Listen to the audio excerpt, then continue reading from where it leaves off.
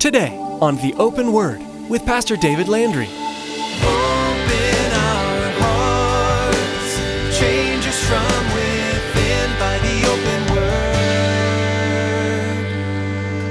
Give us ears to hear your truth and eyes to see the needs around us as we draw close to you.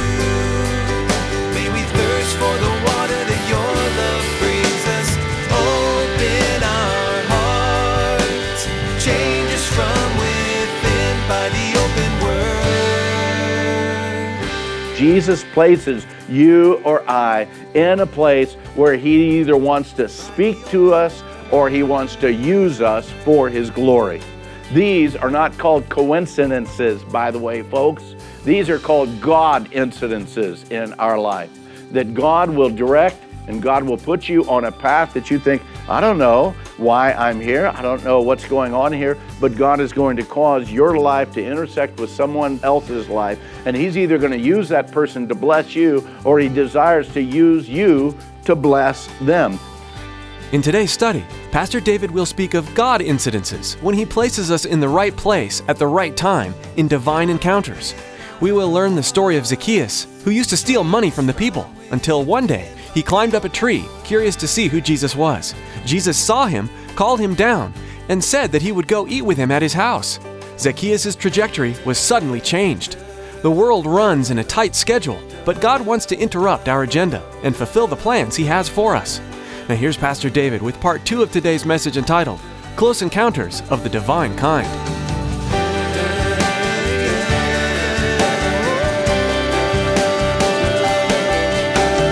Open our hearts, change us from within by the open word. Verse 42, then Jesus said to him, receive your sight, your faith has made you well. And immediately he received his sight. And following him, Bartimaeus following Jesus, glorifying God. And all the people, when they saw it, they gave praise to God. Let me ask you this morning, let me put you really on the spot this morning. How much faith do you have in who Jesus Christ really and truly is?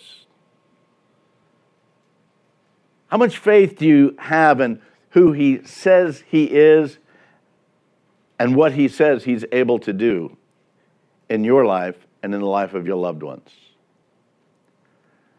James tells us that a lot of times when we pray, we don't get what we pray for because either we don't ask specifically or we ask and we don't receive. Or we ask and we ask amiss that we might spend it upon our own pleasures. How much faith do you have? Do you have enough faith to ask?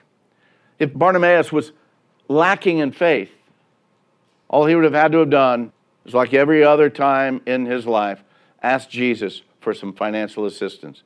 But he had enough faith there in that point in time. Say, Lord, restore my sight. When Bartimaeus asked, he asked, and he asked in faith. And he asked. Why? Because he believed. He really and truly believed in what he knew the Son of David was capable of. He put the essence of his faith right out on the line by asking Jesus for his sight. Nothing less. I want my sight restored, Lord. And Jesus honored this man's faith, and he restored his sight, but only after he asked. And after Jesus did this supernatural work in his life, Bartimaeus, he left everything else behind. It says that he then began to follow Jesus in such a way that the world around him noticed.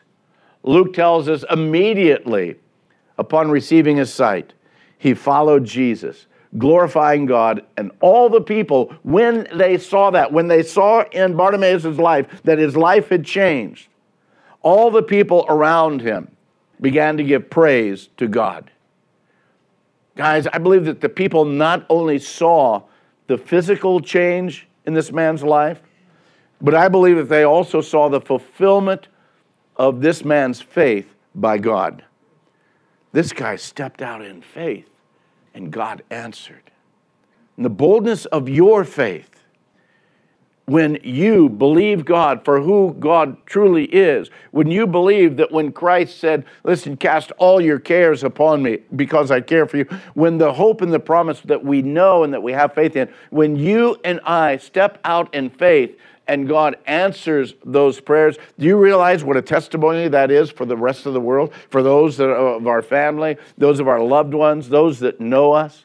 Man, this guy is living and walking by faith. This woman, man, I cannot believe the faith that she has, and yet Christ is honoring that faith in her life. Yes, I believe that we need to be the kind of people that walk in faith in order that the world around us might see not only that we are followers of Christ, but we are believers in Christ. We have the faith to believe that what His Word declares is true. How about in your life? Do you live your life, and are you walking in the fullness of faith? Is your life being lived fully and completely for the glory of Christ? Do the people that you know recognize that you have faith and that you are a follower of Jesus? Or do they just look at you and say, well, they're a nice guy. She's a nice lady. Do they know the reason for your niceness? Do they know that really and truly Christ is upmost in your life? Is He a part of your conversation? Is He a part of your encouragement to others?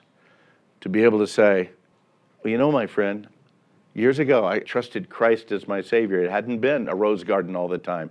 But I do tell you this, He gives a foundation in my life. There is a solidness about my trust and my faith in Him. And I've seen Him work over and over and over. You see, you don't have to be an in-your-face, turn or burn witness.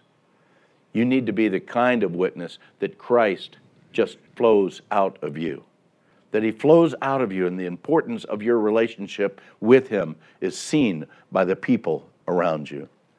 Beloved, you need to understand that when Jesus touches a life, the life is changed and nothing remains the same. When He touches your life will change and nothing remains the same. We see this so clearly actually in this next encounter also, this next close encounter. We're going to see it here in Luke chapter 19 as we move into chapter 19, beginning in verse 1. Then Jesus entered and passed through Jericho. Now behold, there was a man named Zacchaeus who was a chief tax collector, and he was rich. I like how Luke puts that out there, and he was rich.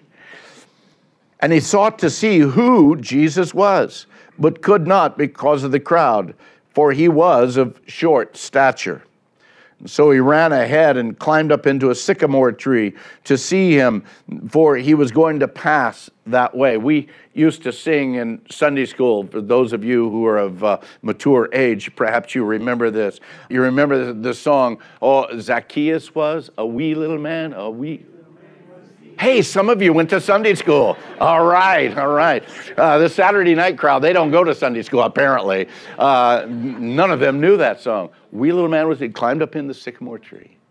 This is the guy. This is the guy we're talking about right here. And though it might be true that Zacchaeus was a man of little stature, after that close encounter of a divine kind in Zacchaeus' life, guess what? He became literally a spiritual giant. His life changed. He was not the same guy anymore. His name, Zacchaeus, actually means righteous one. Righteous one. And I could just imagine if you knew Zacchaeus before that close encounter, you'd say, boy, you definitely are not living up to your name. As a matter of fact, he was a hated tax collector. He not only worked for the Gentile Romans, but he was actually using his position to fatten his own wallet. And as Luke tells us here, he was rich. And the way that it worked out for the tax collectors, you worked for Rome, and Rome said whatever your taxes are, that's what you had to pay. And if your taxes are $15 this week, and I'm the tax collector, I'm going to go up to you and say, hey, your taxes are $20. And you either pay me or these 2 Roman soldiers that accompany me, they're going to make sure that you're going to pay me. And so I take 20 from you, I pocket 5, give 15 to Rome. Rome is happy. They don't care. I could bilk my own people out of everything. Your taxes are $30. I come up to you and say, no, your taxes are 40. You say, no, they're not. Hey, guys. And so you pay the 40. I put 10 in my pocket, give 30 to Rome. Rome and my protectors, they're happy. And so, see, that was a lifestyle of these tax collectors. That's why they were so hated.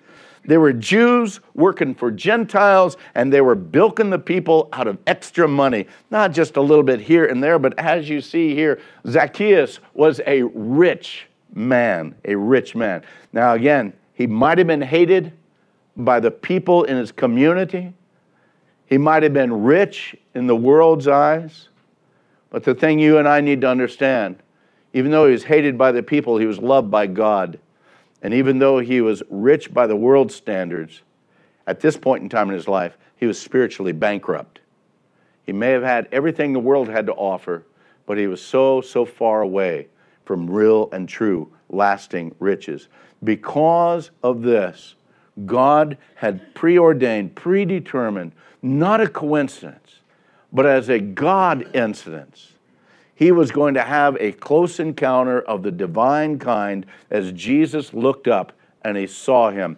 Look at verse 5. And when Jesus came to the place, he looked up and he saw him and said to him, Zacchaeus, make haste and come down, for today I must stay at your house. And so he made haste and came down and received him joyfully. But when they, the crowds around, when they saw it, they all complained, saying, he is gone to be a guest with a man who is a sinner. This second of our close encounters of a divine kind, Zacchaeus thought he had a clever idea. I'll just jump up in that sycamore tree and I'll see who this Jesus is. But you need to realize that God had the plan long before Zacchaeus had the plan. God had planned and purposed to have that sycamore tree growing right there. And it's been there for years in preparation for that one day when Zacchaeus was a man of small stature, would be able to climb up and see Jesus, who just happened to be passing that one day along there. God had a plan and a purpose that Zacchaeus was going to have that close encounter of a divine kind right there on that day. And don't you love it when Jesus places you or I in a place where he either wants to speak to us or he wants to use us for his glory.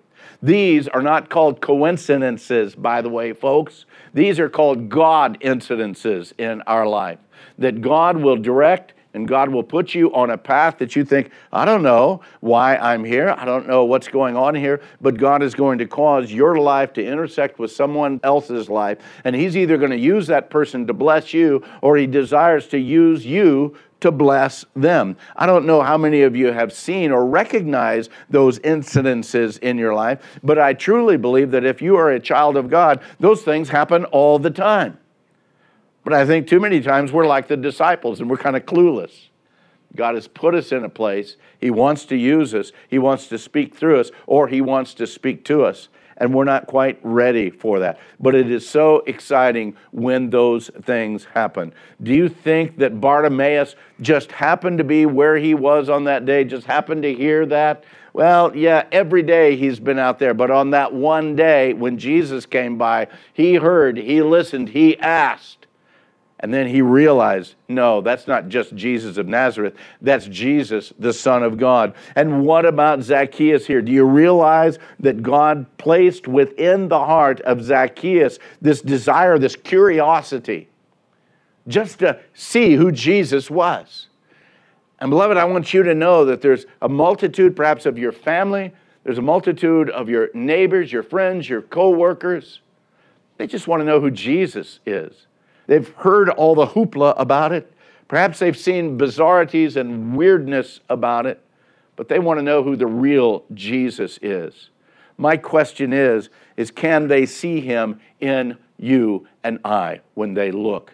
Because of their curiosity, they're looking at us and they want to say, I want to see who Jesus really is, and I'm watching your life to determine that and to see who he really is. Zacchaeus, He couldn't see over the crowd. He broke with dignity. He had that audacity, this rich man, this tax collector, to go running through the crowds. And Jewish adult men didn't run that much during those days. Oh, children would, but not the men. That was just too below their dignity. But Zacchaeus wanted to see. The curiosity was so strong. He ran through the crowd, and then he did this really bizarre thing. He climbs up in a tree just to see Jesus as he passes by. Again, but more than that, I believe that it was planned at that precise point and at that precise time for Jesus to look up in that tree. To look up in that tree and says, Zacchaeus, make haste, come on down. Today, I've got to stay at your house. I think it's absolutely hilarious sometimes how we can try to structure our lives and structure our schedules, only to have the Lord come by and say, hey, you know what? Make haste and come on down off that schedule. Come on down off of your plans, because today I want to use you in a totally different way than you planned. This last week, because so many things are going on over these next couple of months, I'm trying to put down stuff and dates so that I don't miss stuff. And life can get just crazy, and it's hectic at times. And probably many of you have experienced that. One of the things I know, some of you guys that are retired, you're busier now than you were when you were really working for a living. I understand that, because now you got a multiple of things that you're doing. But for you, for me, for all of us, I would hope that in the midst of our plans, in the midst of our schedules, in the midst of our laying out hour by hour, that we would be sensitive enough that when the Lord calls us, that we'd be able to stop and listen. That we'd make haste to stop and listen to what the Lord wanted to speak into our lives. Perhaps for you, for me, it might be a day that the Lord says, hey, make haste, come on down. Today, I need to reveal myself to you in a powerful, in a very intimate way, perhaps in a way that you haven't had that relationship for a long time. When the Lord made this offer to Zacchaeus, this rich little tax collector didn't hesitate. He didn't offer up any excuses. He made haste. He came down. He received Jesus joyfully. How tight do you run your schedule? How tight do you put things together? Is there a way of being able to relax and have time with the Lord? Let me ask you this. Are you sometimes overwhelmed by life only to be underwhelmed by glory? Because life is so busy, you don't have time to bask in the glory of the Lord. I'll confess to that point. Get going so many directions, and yet realizing, man, have I really spent any time just quiet before the Lord? The world won't like it, because the world moves at a hectic schedule. The world moves at a rush. They always have a schedule that they have to keep. The people of Zacchaeus' day didn't like it because they figured Zacchaeus was nothing but a low-down, sinful tax collector. Why would Jesus be spending time with him? They saw that Jesus was going to go and spend time with Zacchaeus, and they all complained, saying, he's gone to be a guest with a man who is a sinner. But aren't you glad that Jesus has time for sinners? I mean, really and truly. Time for sinners like Zacchaeus. Time for sinners like you, like me, that he takes time. And aren't you glad that our God is long-suffering? Because some of us didn't come to Jesus the first time we heard the gospel, did we? Or the second, or the third, or the 12th, or the 50th, or the 100th time. But the long-suffering, the patience of God, working to move into our lives. No, the world wasn't pleased that Jesus spent time with Zacchaeus. But the time that Jesus spent with Zacchaeus changed Zacchaeus' life. It changed his heart, and it changed the focus of his life. To be in the presence of Jesus will change your priorities. Warning, warning. It will change your priorities. Look at verse 8. Then Zacchaeus stood and said to the Lord, look, Lord, I gave half of my goods to the poor. And if I've taken anything from anyone by false accusation, I now restore fourfold. Instead of greed and focus, which was the real focus of who Zacchaeus was, suddenly, because he had been with Jesus, his life starts changing. It starts turning. Literally, he starts living up to his name, the righteous one. And again, he seeks to make right all the immensity of the wrongs that again had been a part of his life for so long. That wasn't a work to gain salvation. That was the evidence that salvation had already taken place in his life. Jesus told him in verse 9, he says, "Today salvation has come to this house, because he also is a son of Abraham." Not only had salvation come to the home of Zacchaeus, but the fullness of the purpose of Christ was demonstrated. The reality and truth that the Son of Man had come to seek and to save that which was lost. And that's exactly what was happening in Zacchaeus' life. Beloved, if we don't get that even for a hated, despised man like Zacchaeus, that the Lord comes to save him.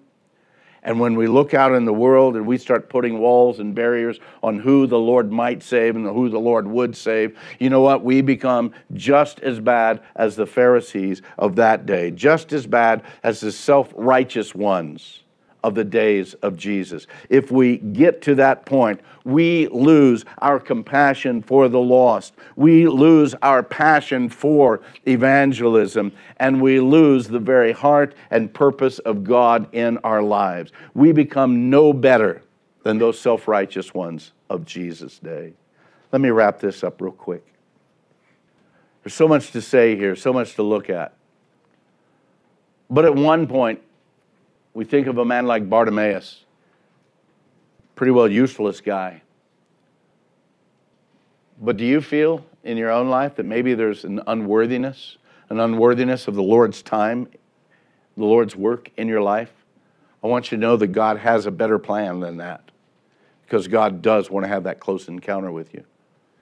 Maybe you feel that you're too far gone. You're like the Zacchaeuses, man. You're hated, you're despised, you're filled with greed, and you think the Lord would never really change my life. But God has a better plan than that. God has a desire to have a close encounter of the divine kind in each one of our lives. And if you're here today and you've never had that in your life, if you've never known the closeness of an encounter with Jesus Christ, God wants to have that God incident take place in your life. He wants to interrupt your life and declare His truth to you this morning. And maybe you as a believer today, you've got stuff going on and you think, man, how's God going to deal with this? I'm sure God has other things. Why would He bother with me? But I want to let you know that God's plan is a better plan than you and I have. And He wants to have that close encounter with you. Don't limit the ability of God to change the circumstances and the direction in either your life or in someone else's life, in order that He might be able to have that close encounter of a divine kind for His glory and for His honor. Open our hearts, change us from within by the open word. Thanks for joining us for today's edition of the Open Word. David will continue teaching through the Gospel of Luke next time. Now, we want to encourage you to become a Facebook friend with us. Log on to theopenword.com. You can also subscribe to the Open Word podcast at theopenword.com or search for the Open Word in the iTunes Store. If you're like most people, you probably use a smartphone. Once you subscribe to the Open Word podcast, you'll always have solid Bible teaching available to you anywhere, anytime. So log on to theopenword.com and subscribe to the Open Word podcast. Again, to become our Facebook friend and to access the archive of messages, log on to theopenword.com. Now here's Tracy with information about how you can help partner with us. We all know it's vitally important to support the local church, the place we call home. But it's also very important to support missionaries. Have you ever considered that the Open Word is a missionary work? It is. We need your support as we share God's Word over the airwaves. Please prayerfully consider financially supporting the Open Word. Go to theopenword.com and click on the support option in the main menu. We invite you to join us again for the next study as David shares insights with us from the Gospel of Luke. That's next time on The Open Word.